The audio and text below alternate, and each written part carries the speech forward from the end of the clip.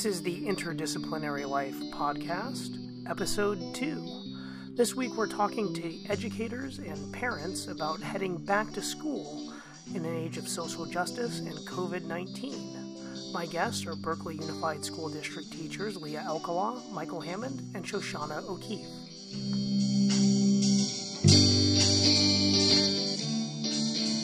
Hello and welcome to the Interdisciplinary Life podcast. This is episode 2, and I'm really excited this week because I have 3 guests who are going to be able to give us some really unique perspective on what's going on with school districts. And I think at first this might seem like it's really like hyper locally specific, but I do think that the things that they're going to have to say are going to be applicable to people really across the country, all of us who are going through the same things, either as educators or as parents trying to get back to school.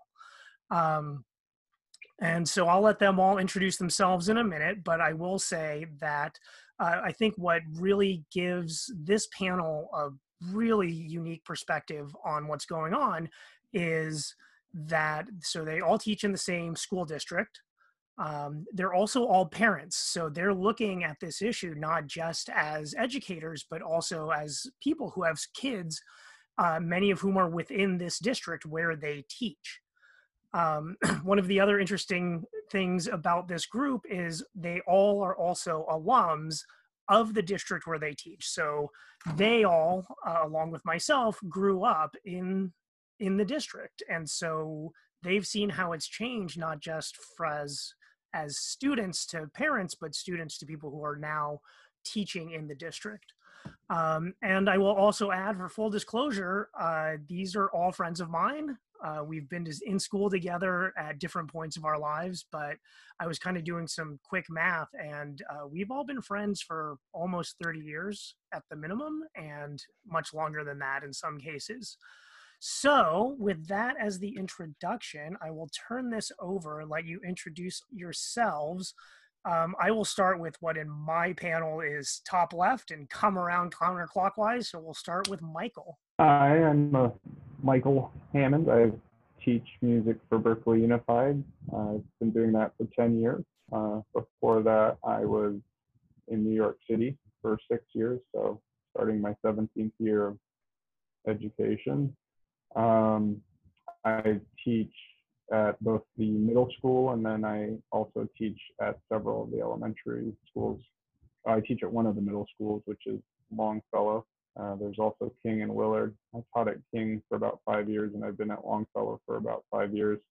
And then in the middle of the day, I go around and teach at Rosa Parks and Malcolm X and Craigmont and Thousand Oaks. And so I am excited to be here and share some of my thoughts on what it is to be a teacher in these times and a parent. My son is starting 3rd grade. I guess that's part of it too. Absolutely. Thanks. Shoshana, would you like, and it's funny because like having known everyone for so long, I always want to introduce people with their wrong last name. So apologies if I mess up. I'm Shoshana O'Keefe. It's my new last name. I've only had it 15 years, so you have a little time to remember. So I teach at Berkeley High. I teach math and computer science. With the retirement of the other computer science teacher, I've now become pretty much most of the computer science department for next year. And I also have 2 kids, 2 boys. One is also going to be going into 3rd grade. He's at Malcolm X. And then my other one is going into 6th grade, and he would be going to King, except we actually have him going to a private school in San Francisco. So that's kind of I know that sounds so like bougie, doesn't it?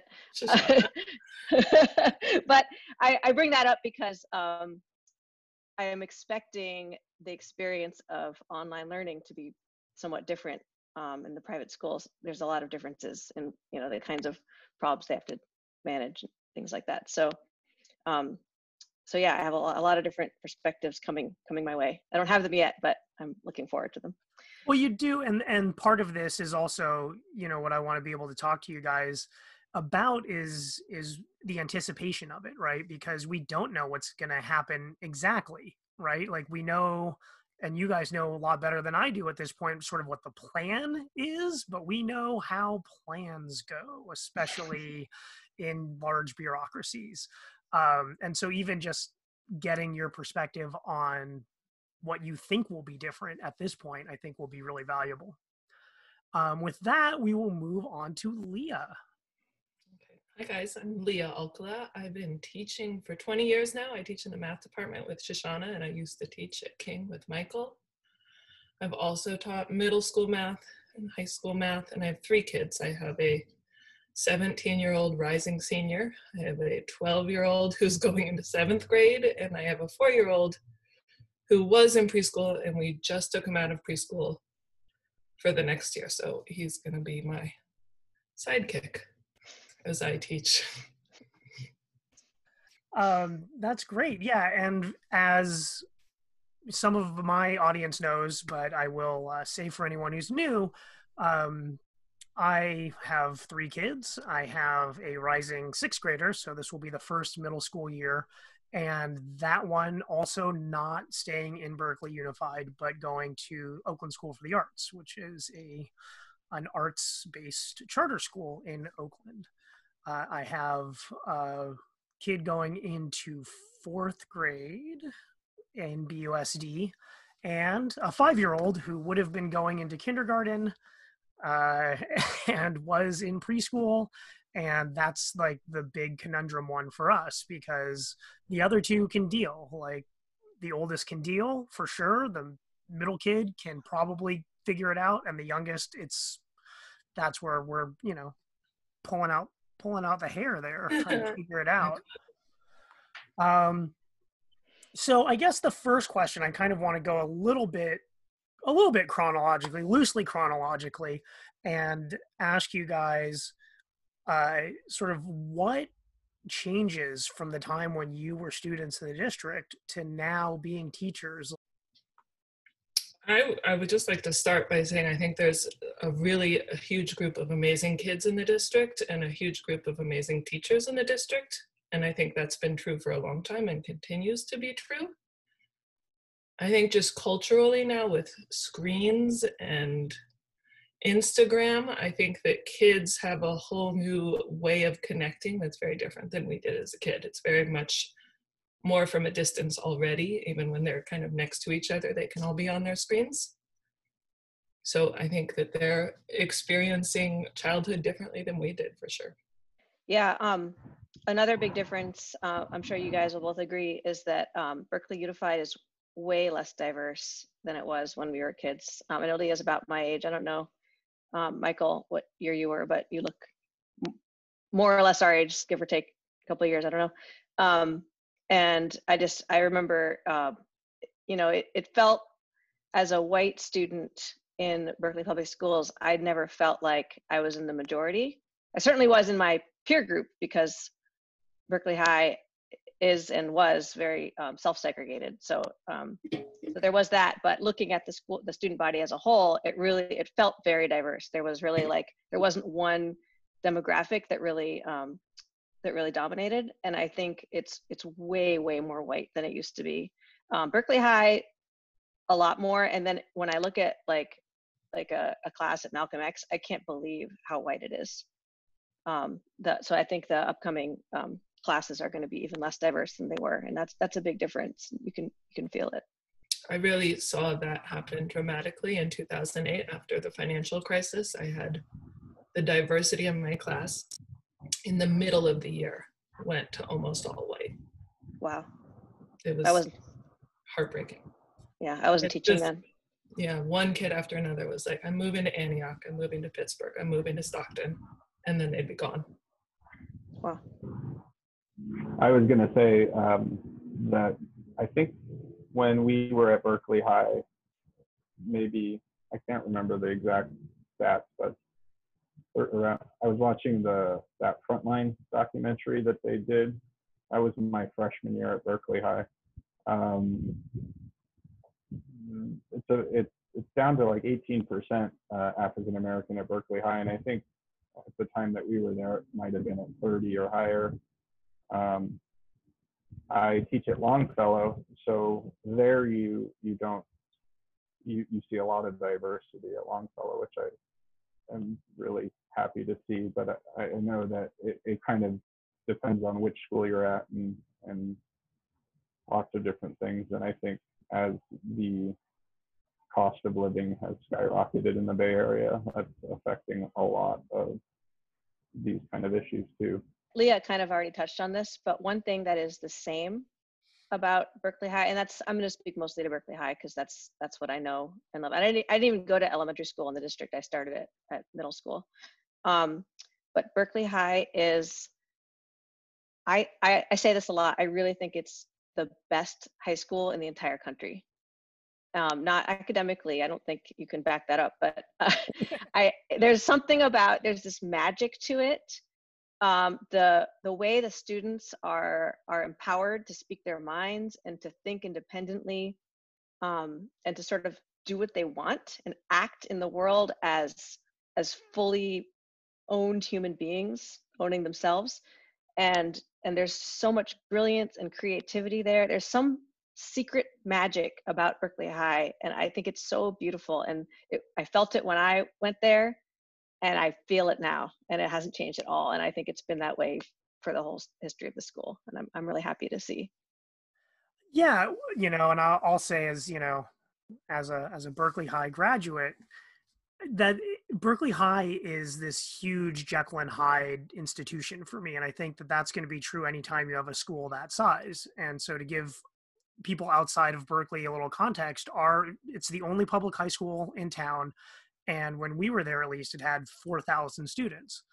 I don't know if it's bigger or smaller than that now. It's 3,400. Okay, so not that much different. And that's a huge number of people to put together in a school campus, at that age. I remember going on field trips and we would drive through towns that didn't have 4,000 people. And my most recent student teacher was commenting how his college was smaller than my high school. Yeah. And I think there's a tremendous diversity of experiences within that group. And so Berkeley High absolutely is the place that you describe, Shosh, but it's also like this place of tremendous despair and oppression and marginalization. And it's interesting because, right, you do have this self-expression going to the School Colors documentary, where you have Baile Folklorico, and you have this great Afro-Haitian dance department, you have African-American studies and Chicano-Latino studies, and you have all that.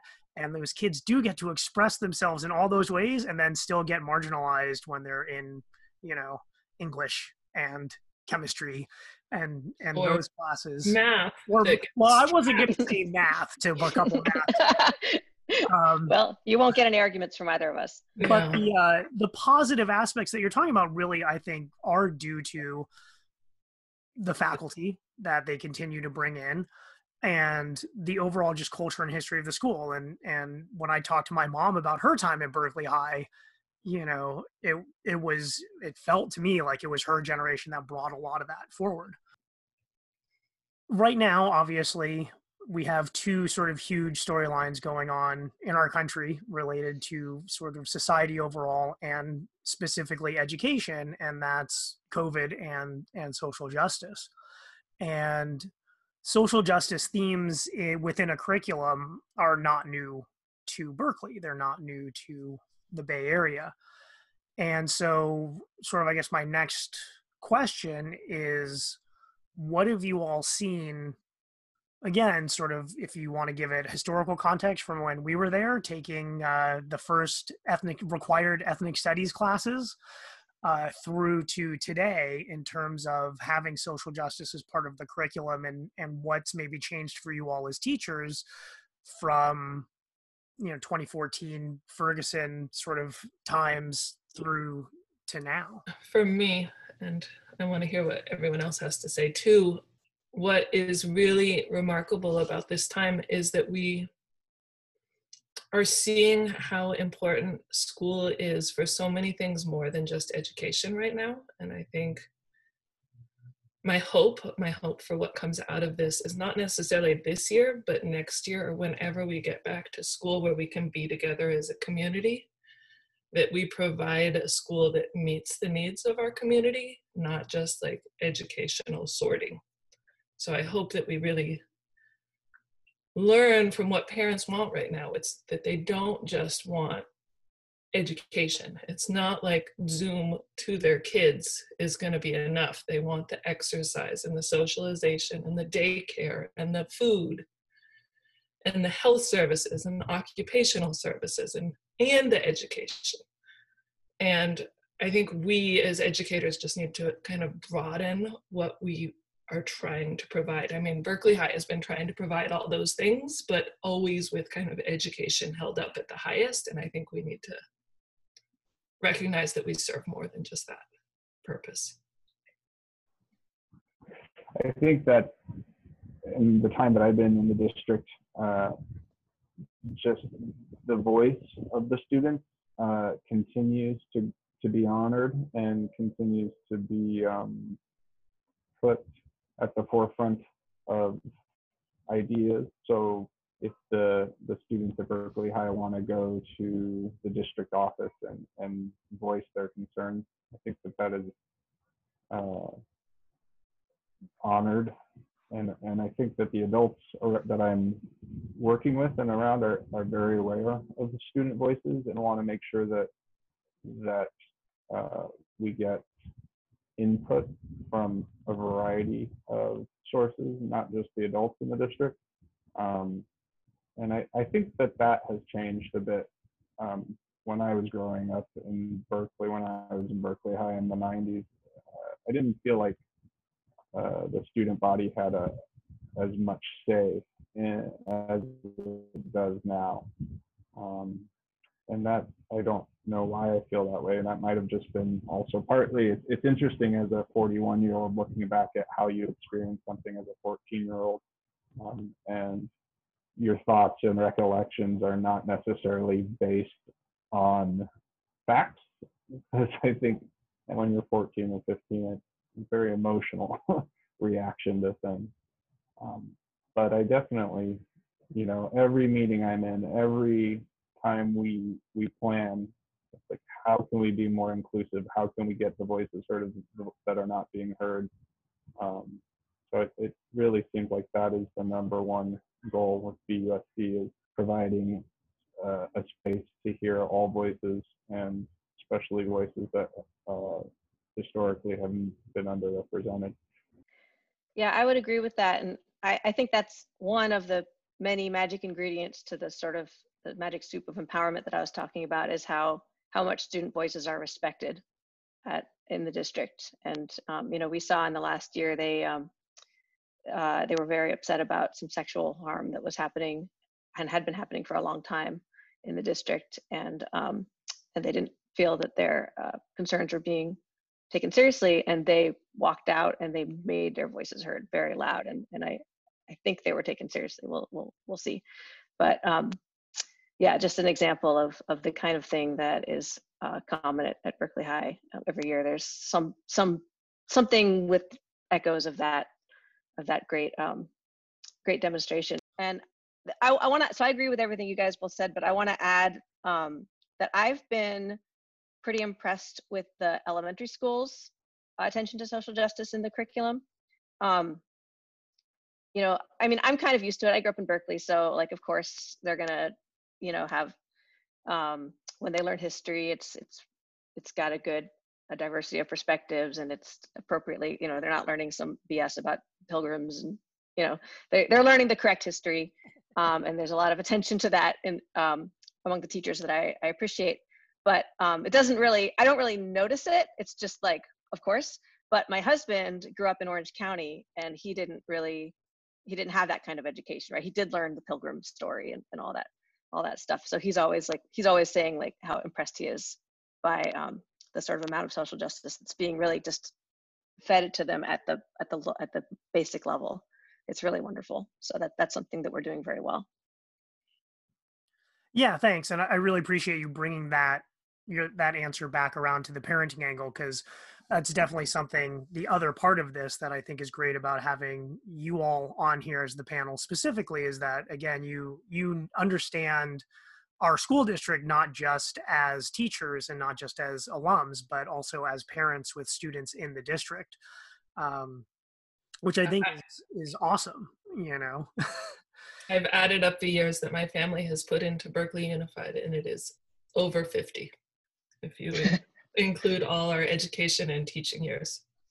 Yeah, and like that's, you know, one of my sort of points of pride as a Berkeley guy is that, you know, my mom was class of 70, I was class of 95, my brother was class of 2008, and those are like very distinct eras in Berkeley and in the school district, where things change so much in between that it's like you get this really nice sample. Then of course my, you know, my aunt, my uncles, and now my kids all sort of being in there. And one thing you guys mentioned, sort of just looking back at the demographic piece a little bit, as we hear a lot about California and the country becoming majority minority, which is a phrase that I kind of detest because I feel like it obfuscates so many issues that are going to continue in society. I think one of the really interesting points that you guys touched on is that even if California, or even if our district, or even if the country is majority minority, that's not necessarily reflected in kids' day-to-day lives. It doesn't mean that all of a sudden every kid in America is in school with 38% Latinos and 14% African Americans and 17% Asians, or whatever the numbers are, right? And then all of a sudden your school population is only 40% white. The school populations are still going to end up being 80% white and 80% or 90% minority somewhere else, or 50-50 in another place. But the districts that are losing that diversity are going to continue to lose it no matter what the demographics of the region may be. I mean, for me, the diversity of Berkeley High and whatever we can cling to creating anti-racist Berkeleyans. I think that if you segregate the kids, like my sister works in a district that's 90% African American Latino. And then there's like a few schools that are 90% white within that district. And when you have that kind of separation, you don't learn care for other people because you don't know them. So the hope that I have for our future is that schools like Berkeley that have diversity can continue to really work on creating dialogue and kids who are compassionate about people who are different than themselves. Yeah, school segregation nationally is just, it's atrocious. It's a crime, honestly. And, you know, I happen to work in a district where we do a really good job. You know, for anyone who isn't familiar with Berkeley Unified, we actually, you know, we have one high school, so it's no problem making sure everybody gets the same high school education because there's only one option. But for the elementary schools, we have 11, and we do have, you know, different kinds of neighborhoods with different levels of affluence. And so we reject neighborhood schools because neighborhood schools is the driving mechanism of school segregation. And so what we do, you know, I live in North Berkeley, and my kids go to school all the way in Southeast Berkeley at Malcolm X. They just get bused because everything just gets mixed up. They put all the, you know, it's complicated, but basically they put them into a pot and they send them everywhere. And the goal is for each elementary school to have the same, roughly the same demographics. And it's really, we do a good job, but we're one of the only school districts that does that in the country. And I don't, you know, maybe that's the next iteration of the racial justice movement that's happening right now. I would really like to see some attention paid to that. And I don't know, we're doing it right, but everyone else needs to get with the program. It seems that the middle school, that's where we're trying to step that up. That you know, Kim Willard and Longfellow, we're not seeing an equal demographic, and so it seems like with the elementary school that's the next step is how do we translate that into a visible outcome in the middle school in Berkeley. I just Um, want to say one more thing. We're doing so many things right, but there still are different outcomes for Black and brown kids in Berkeley than there are for white kids. And I think that's where our work starts and ends every day. Yeah, thank you for acknowledging that, Leah. That was left out of my diatribe of how great Berkeley is. We're still terrible. We But I have mean, work to do. but Yeah. We're awfully great. that's the whole sort of crux of these issues, though, right? Is that you keep trying and you keep iterating and you keep moving, but you have to understand that you're never really done.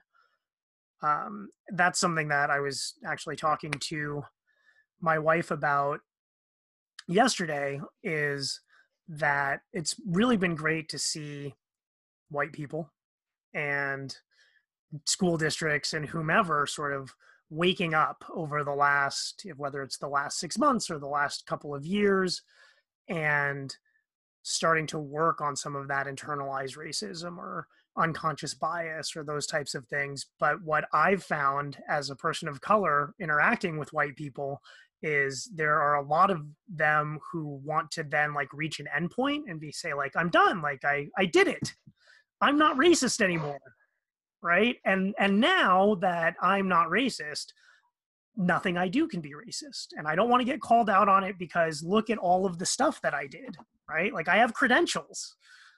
And there's this approach to being anti-racist that's like going to college and then you get your degree and you're done, and you know you can always point to like this thing that you did. Whereas to me, I think the analogy is more that being anti-racist is like being an alcoholic, where you're always going to have been that person and you always had that upbringing, you always had that inside you, and you have to work every day to be anti-racist. And as a school district, we can do some things really well, but we can't just sit back and go like, see, we did it. All right, we have to keep iterating. Okay, so I'm gonna now, let's move fully into modern times, the year 2020, which has been 100 We years. have to. 100 years long. Yeah, I'm going to traumatize you guys and make you relive last semester as a prelude to talking about next semester. Happy summer vacation. I'm wondering, so a couple of things, how did last semester go for you? How did it go for your students? And how did it go for your kids? I taught, my math class that I teach is all seniors, and under normal circumstances, they weren't going to learn a lot in the last half of the spring semester.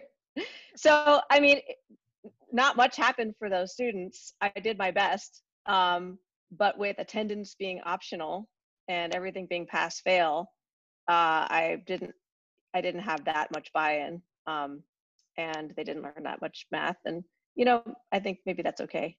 I think I spent a lot of more effort taking care of their mental health and checking in with them on that level than trying to make sure they knew all the trig. I mean, that just didn't feel important at that time. So it went okay, but I'm hoping it's going to be more learning will happen in this coming school year. Well, for me, I really saw it from all three levels. It was the hardest 9 weeks of my life. I had a 4-year-old, I had a 12-year-old, and I had a 17-year-old, and he was pretty good. He was pretty self-sufficient, but my other two just needed 100% of my attention, and my 110 freshmen also needed 100% of my attention. And both of each child that I have, both of their parents needed 100% of my attention.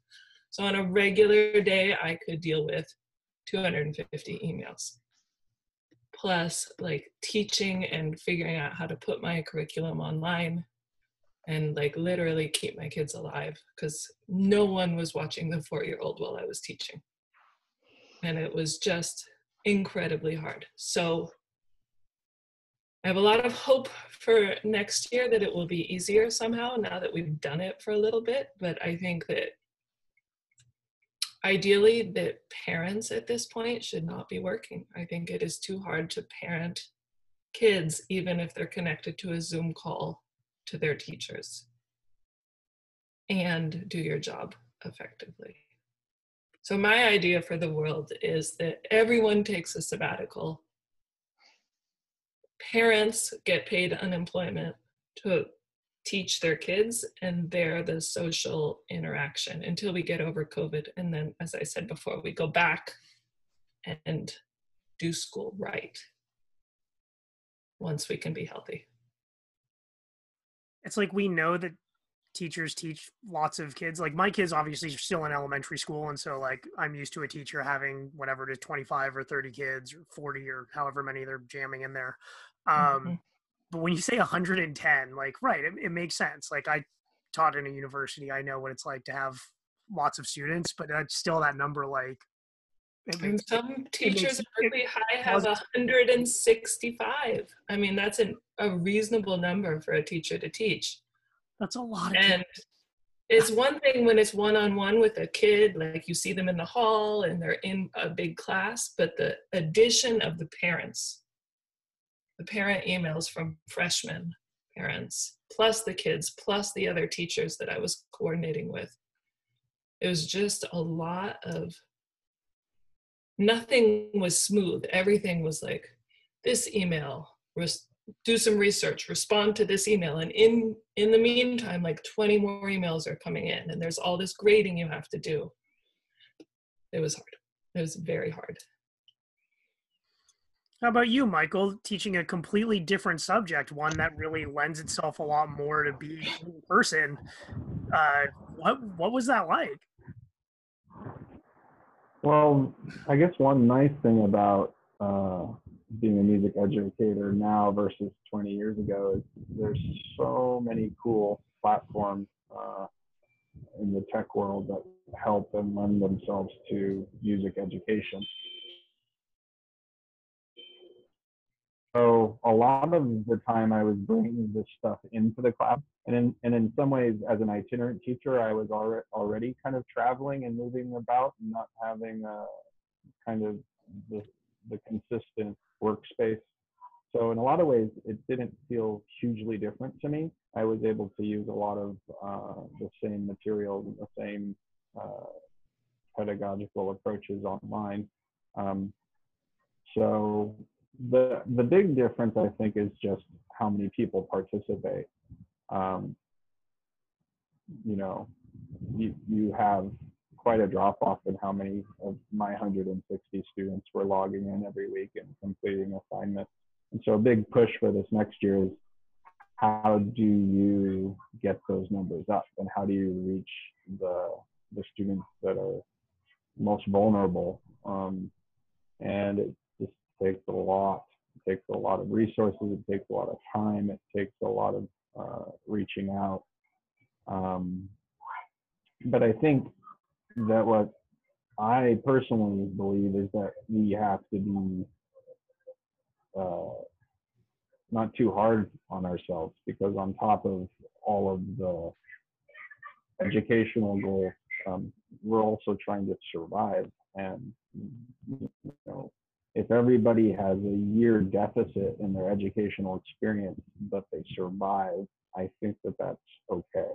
And I think that while we might not be learning some of the stuff that we're hoping to learn this year, we're learning a bunch of other stuff.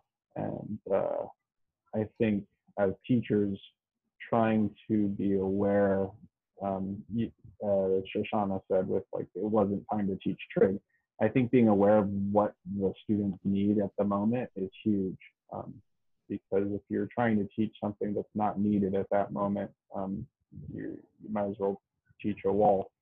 So I'm just, the music team too is just super dedicated. All of us have basically been collaborating through the summer and trying to figure out how to make it better. And that's one of the great things about BUSD is so many music teachers work by themselves, but we have our own little school of music teachers. I'm one of 18 music teachers. So that in itself super helpful when navigating these uncharted waters. And I think this coming year is going to be a little bit better than the last semester, because I think we all had more time to prepare for it. I think the district has passed out tech to a lot of the families. There's still going to be a lot of problems, but again, I think it's the right call. I think health comes before people in seats in front of other people. You know, I think the only reason actually that I was able to deliver whatever learning I could deliver after we went online, and certainly the emotional connection, and helping students with their isolation, any of that I was able to do, anything I was able to accomplish was purely because of the relationships that I had built with the students over the rest of the academic year. I mean, for the way that I teach math to kids who struggle with math. And you can't do it without building a strong relationship with them and getting them to trust you and to like you, and understanding what their struggle is, and getting them to open up so you can figure out what that is. And I was able to be effective to whatever extent I was able to be effective because of that. And I am terrified going into this new academic year, building 120 new relationships on a computer. It just doesn't seem possible. And I think I'm going to be a really ineffective teacher because I don't know how I'm going to be able to get to know them. And it's a problem. So that's something that was actually better last year than it will be in the coming year. Yeah, I want to add that I think that next year, like, we have to figure it out and we have to do our best. But what's so much more important is the year after, or the year, whenever we get back. Like, we have to focus on this because it's so different and none of us really know what we're doing other than what we tried last spring. But this too shall pass. This will be gone and school will be back. So although I'm putting in all my effort right now to make next year workable, I think that we don't want to make next year what the rest of education is like. I think that I need to see my kids. I need to be near them. I need to hear them. I need interaction with them for them to really get the school that the good part of school. I haven't thought too much about it, but the high school kids are so used to having relationships through screens, and it doesn't substitute, in IRL. Is that what they say? But do they really say that? I don't know. Maybe they said it 10 years ago. Yeah, I was gonna say that's what I used to. Probably no one says now. So I'm hoping that it won't be impossible to bond over screens, since kids do it to some degree. Yeah, I teach in a team of 4 teachers and we all have the same 110 kids, and our plan is to have one-on-one meetings with all 110 kids at the beginning of school year and their parents. So I'll have 30. I'll take my piece. Each teacher will have 30. But like a meeting with the parents and the kids to kind of like walk them through the year and try and build that relationship individually. Though it is kind of unique when you think about music making, because music making, being in a chorus, being in a band is about that in the same space and time. To do one of those fun Zoom videos that we see is 90 hours of video editing. So it's much more like private lessons than it is like ensemble work in the coming year, I think, as far as music education. Mm-hmm. And that was actually one of the questions that occurred to me when you were talking earlier, Michael, is I was wondering, like, when you were getting together with your students, were you guys actually like, did you have 15 kids in different panes? Were you actually like playing music, or was it more doing theory and then having them work on something on their own and bring it back to class? Like, what did music education look like for you? Yeah, so when we had 15 students on a Zoom, they would all be muted and I would be the only one that could be heard. And so everybody's playing, but because the technology is not at the point where you could turn everybody's mics on, there'd be, there's a delay. It was like a big private lesson. It was not blending all of these voices into one sound as an ensemble because Zoom couldn't achieve that. And then the other app that I was using, you assign work from the method books that they're using or the charts that they're playing, and the computer actually records them, and then you get sound files back to the teacher that shows how well they did on a given piece. So I got a lot of information that way, and in some ways it held some of my students more accountable than in the past, because they had these assignments that were going directly into a grade book, which of course I set to pass or fail. But it was just interesting experiencing the difference. It gave me a lot of information about students that I may not have picked up had I been in a room with 60 of them. They had to actually practice. They couldn't just say like, oh yeah, I practiced. If they wanted to, like, hey, you practice good. It's like, no, you have to send the sound file over so I can hear you practice. Exactly. And Leah, something that you said really hit me in that there's a lot of chatter out there, when I'm driving around listening to NPR or reading the news, that there's a segment of people who are either feel like they're being realistic or they are potentially even excited about the idea that like this is how teaching is going to be. Like we are going to like just go digital and we won't need physical buildings, and we can just start getting different kinds of education to people all over the place by this being the future. And you seem to be very much going in the opposite way, that this cannot be the future and should not be the future because the human interaction is so important. Yeah, it goes back to what I was saying earlier, is that schools aren't just like depositors of information into kids' heads, and it isn't like an individual process. Learning isn't just about how much you can get in your head. That school needs to provide the food, the exercise, the healthcare, all these pieces, the socialization and the childcare. And we cannot do all those pieces online. Those things are required in person.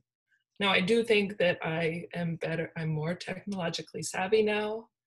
I'll be able to use different programs in my classroom. I think that I'm going to get something out of it, and I see it as a growing opportunity, but we can't have it be distance learning for the rest of eternity. It's very dehumanizing. The 5-year-old absolutely is just dying for peers and dying to run around with other kids at the playground and like bump into them and scream in their face, or whatever it is 5-year-olds do out there. And he's the one who's really suffering the most through this time of not being able to go to school. Because really just so needs to have other kids around. Siblings, does that help? I think it helps, but because of these two are 2 years apart and can totally read, and so they have so much to do during the day, and their way they play is a little more sophisticated. And with the 4-year gap between Lou and Yo, that it's enough of a lag that they get frustrated with Yo, or Yo gets frustrated with them, and Yo can't just sit down with a book at this point and occupies yourself for 4 hours the way the other two absolutely will. My 4-year-old cannot even occupy themselves with a screen for 4 hours. Like I can get like 20 minutes of solid screen time before they get like any attention. Like I sort of posted online the other day this picture of the floor of my living room with 150 colored pencils scattered on it, 30 of which were blue, and yet these two were arguing, the middle child and the youngest were arguing over a specific one blue pencil that they both wanted to use. It's like, that's where it's like, come on, like it helps having siblings, but they're also sick of each other. I think what's hard is you are also trying to work. I think that parents are in a really tough spot of like, trying to like manage their kids while they're trying to manage their career. And I think it's just impossible. I don't think we can do that well. I would imagine if parents didn't feel the need to have to work and that they could just be with their kids, a little bit like how summer is feeling for me, the pressure lets up and you can really teach your kids what you want to, whether it's how to cook or like how we run our house or like what important historical figures we need to learn about.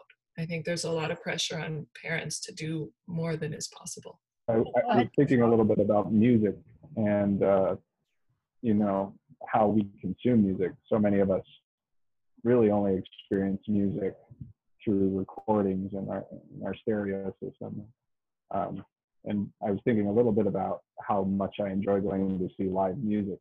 And I think there's some comparisons there with distance learning versus in-class learning, where you can get stuff from both, but it's a different experience.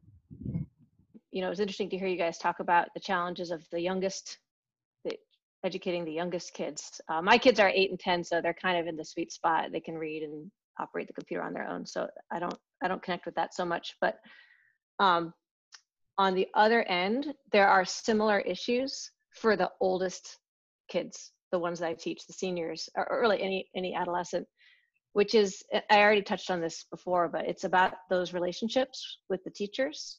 For me, you know, it certainly doesn't happen with every student, but every year I get maybe 5 or 10 students that I really connect with.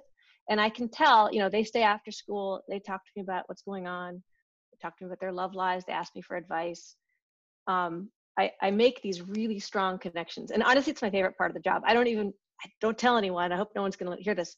I don't care about the math so much. I think math is cool, so it's fun to teach it. But what I'm in it for is those connections with the adolescents. I love that age. I love that mindset, and I love to just be an adult in their lives. And I've done a lot of good for some of them. Some of them have gained a lot from their relationship with me, I hope. And you know, they don't all have great relationships with their parents, or they can get something from their teachers that they can't get from their parents. And it's so valuable. And I don't see how it's going to happen for them. You know, they can manage their stuff in a way that a 5-year-old can't, but they're not getting something else that they need developmentally. They need connections with adults that they trust that aren't their parents. Yeah, and in a way, as a teacher, we spend so much time with kids. I was spending 5 hours a week with each of these kids, and I know them, and I'm part of their community. And to be on an optional screen call where one person gets to talk at a time and no one can see what other people are doing it's not the same. Yeah. That being said, some of my students did much better with distance learning, and ones that I did not expect. I think I had some kids who were very just angry a lot at school, and the social pressure being gone and just being able to focus on the math. They like really kicked it up a notch and did tremendously well. Yeah, I had a couple of those too. I'd always check in with them every week, and some of them would say, "This is the best thing that's ever happened. I never have to go to that place again." We've touched on this a little bit in your answers, but obviously, you know, the president and our boss, Betsy, you know, our bosses, whatever. Person Our boss, in charge of education, Betsy, is like, they're adamant that we have to go back now, right? And we know we're not going back in the spring or in the fall, but we don't know what that means for the spring. Mm-hmm. And so I think what I'd like you guys to touch on is some of the actual logistical problems with going back with the age groups of kids that you have. Because like, I know with my 5-year-old, it's the fact that little kids just touch each other and pick their noses and lick their faces, and like, we know they're germ factories. Like, that's just who they are. That's what little kids are. And I know that I think about like myself when I was in high school, if someone was like social distance, you'd be like, oh, sure. Yeah. But you'd still be like making out with your boyfriend, girlfriend, whatever. Right. Like, or hanging out with your buddies. And like, I wouldn't have taken it that seriously. And so I'm wondering, like, with the age groups either that you're raising or that you're teaching, what do you see as the logistical challenges of having to go back, even if it's as soon as spring? I see a tremendous number of logistical challenges. I mean, there are like 3 million teachers and 56 million students roughly in the United States, and all those people have been relatively distant. And when you put that huge number of people back together, and in the high school level, they're changing groups every period. I mean, I can't teach them history. We're just going to get germed disaster. I mean, so many people are going to get sick. It's a huge number of workers and kids that are going to be in contact with each other. I think the other main problem is that kids may like you said, they'll socially distance in the classroom when I put their chairs far apart and never go near them. But as soon as school is out or as soon as it's lunchtime, they're going to go hang out with their friends. So the number of interactions between people is just going to go way up. And we see every time that you put lots of people together inside with poor ventilation, lots of people get sick. Being a kid, and maybe especially in Berkeley, is challenging authority and challenging rules. So on top of that, you're going to have a lot of people who don't want to fall in line and do everything as they're told to do. And unfortunately, the consequences are a lot higher when we're talking about COVID versus when we're talking about going to the park instead of going to class or whatever. Yeah. Another thing that I see as a like when I envision what it would be like is, you know, math education's come a long way since certainly since we were in school and even before. You know, we don't put them in little rows and have them like do stuff on their own anymore. That's not the best way to learn. And you know, we do a lot of group work, we do a lot of interactive stuff. And of course, as a teacher, I'm, you know, under normal circumstances, I'm going up to each student and looking at their work and getting close to them, and sometimes taking their pencil and you know, making a correction. There's a lot of physical proximity that's required for a decent, interactive, rich education. That even if we were back in the same room, we can't achieve it. And I mean, I can't even imagine teaching in a mask. It's a small thing, but like, you know, it's a performance when you're teaching. You got to keep them interested. And part of it is you got to they have to be able to see your face. I mean, just that alone sounds impossible to me. If everything was the same, but I had to wear a mask, I still wouldn't want to do it. I'd rather just be online. I mean, that's how strongly I feel about that. There's so many things like that where it's like, oh, well, if we have to do that, then what are we even doing? How can it possibly work? Yeah, and I think that's a good example to the argument that socially we got to get everybody back in because it's hurting kids socially. But I don't think anybody's going to the next step saying that if they open everything back up, what is it actually going to be like socially? It's not going to be like what it was before. You know, you're going to have 5-year-olds who are like immediately pulled apart to not touch, and it's going to be a very different kind of socialization even when the school's open. So I think some people wish, all the schools should open so we can get this healthy socialization back. It's not going to be what healthy socialization is, even if we open the school. Yeah, and I'm also trying to just imagine Michael like in a room with 20 kids just blowing as hard as they can into like tubas and clarinets and just all that only like teach strings and wind just, like Yeah. flying through the enclosed room with the recirculated air. Like that seems like a disaster. It does. It really does. Yeah. I've always said that all I need to teach is like some dirt and a stick. But what I've always been leaving out of that is like I need I need a stick and some dirt and like a group of kids. I need the kids like next to me so that they can see what I'm seeing and I can see what they're seeing. Anything else, it really is not right for kids to learn new things in their own little pod. It's not really that different from being on a screen. No, what I was imagining is that we would be doing distance learning. Every kid would still have their screen and I would still be looking at their stuff through my screen, but we would just be in a room together. But that's what Trump and DeVos really want, is for us to like be in the same room so that parents can go to work, so that the economy can be normal. Right. Yeah, I hate to be on the side of Trump and DeVos, and I'm definitely not, but that is an important difference between the all online scenario and the scenario where we're all in a room looking at screens, is that the parents can go to work. So it's got that going for it, but not a lot else. And of course, the parents are going to go to work where then they're going to be exposed because they work in a tiny office, or they work in a restaurant, or they work, right.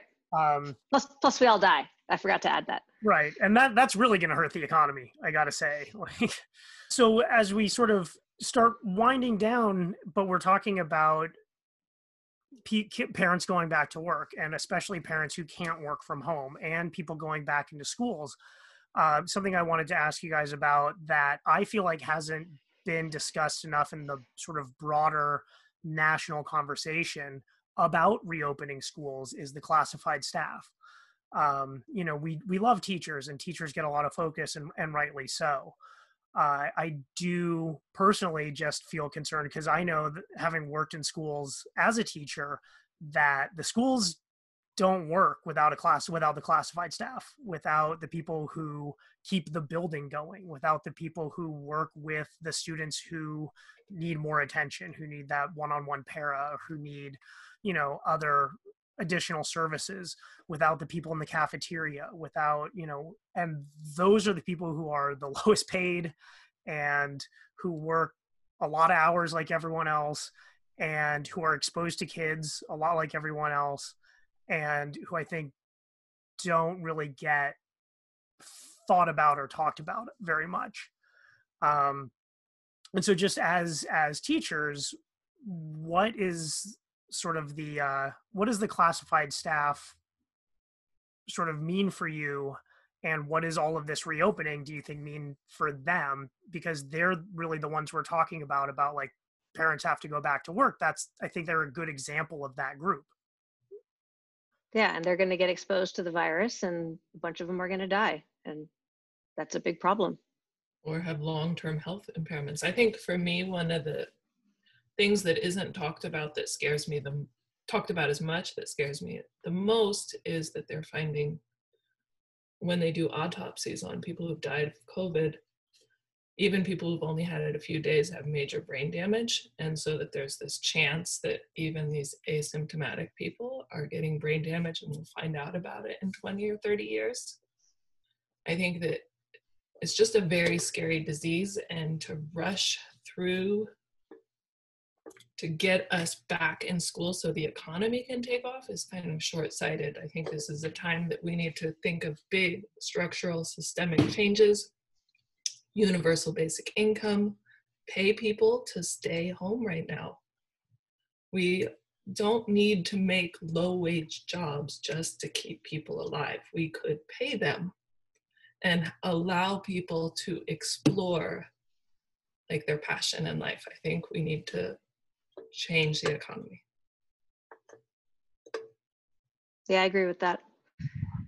I am concerned though, if we stay, let's say we stayed online for the whole year, I don't know the answer to this. Is the janitorial staff, are they going to be paid, or are they going to get laid off? Because I don't know, and I hope the district will, and their union, which is pretty good, will make sure that those people continue to get their living wage, such as it is, even if they can't come to work. I hope our union needs to be supporting them to make sure that they don't lose their jobs. Last quarter, my brother-in-law is a sub in the district, and he was paid for the whole semester, or the whole quarter, even though he didn't do any work.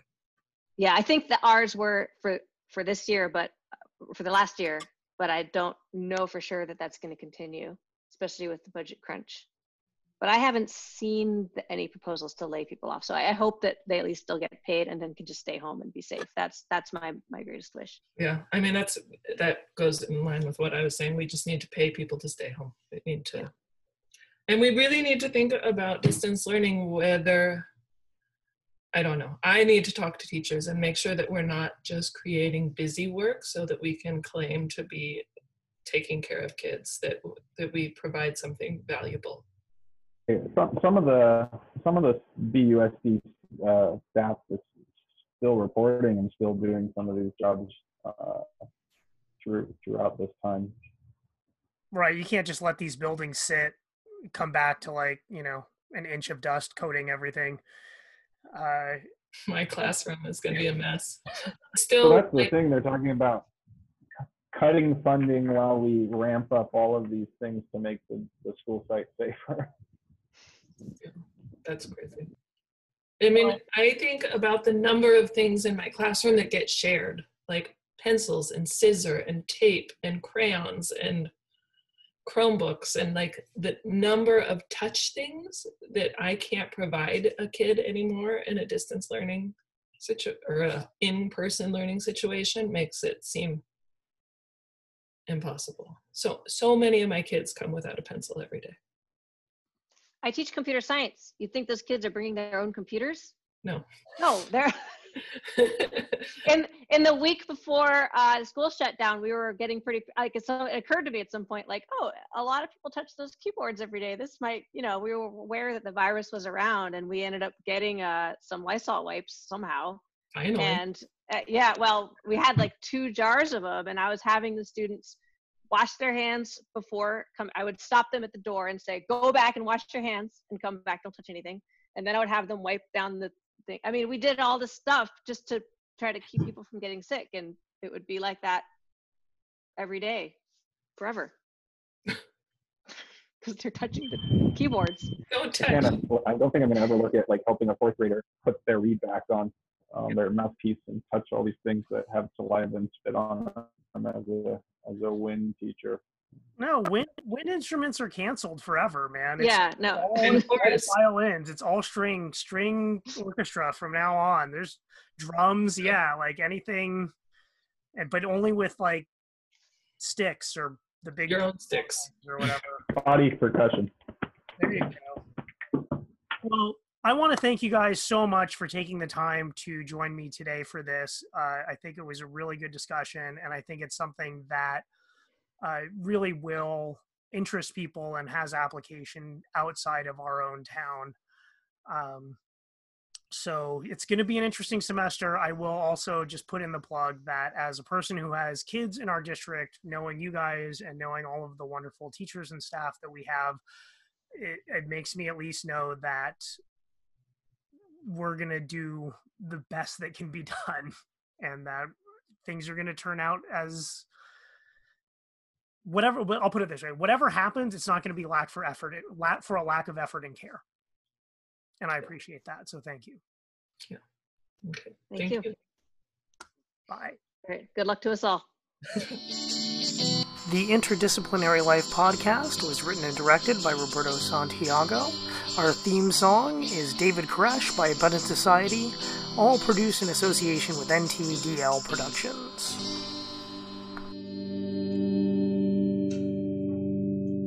Recording.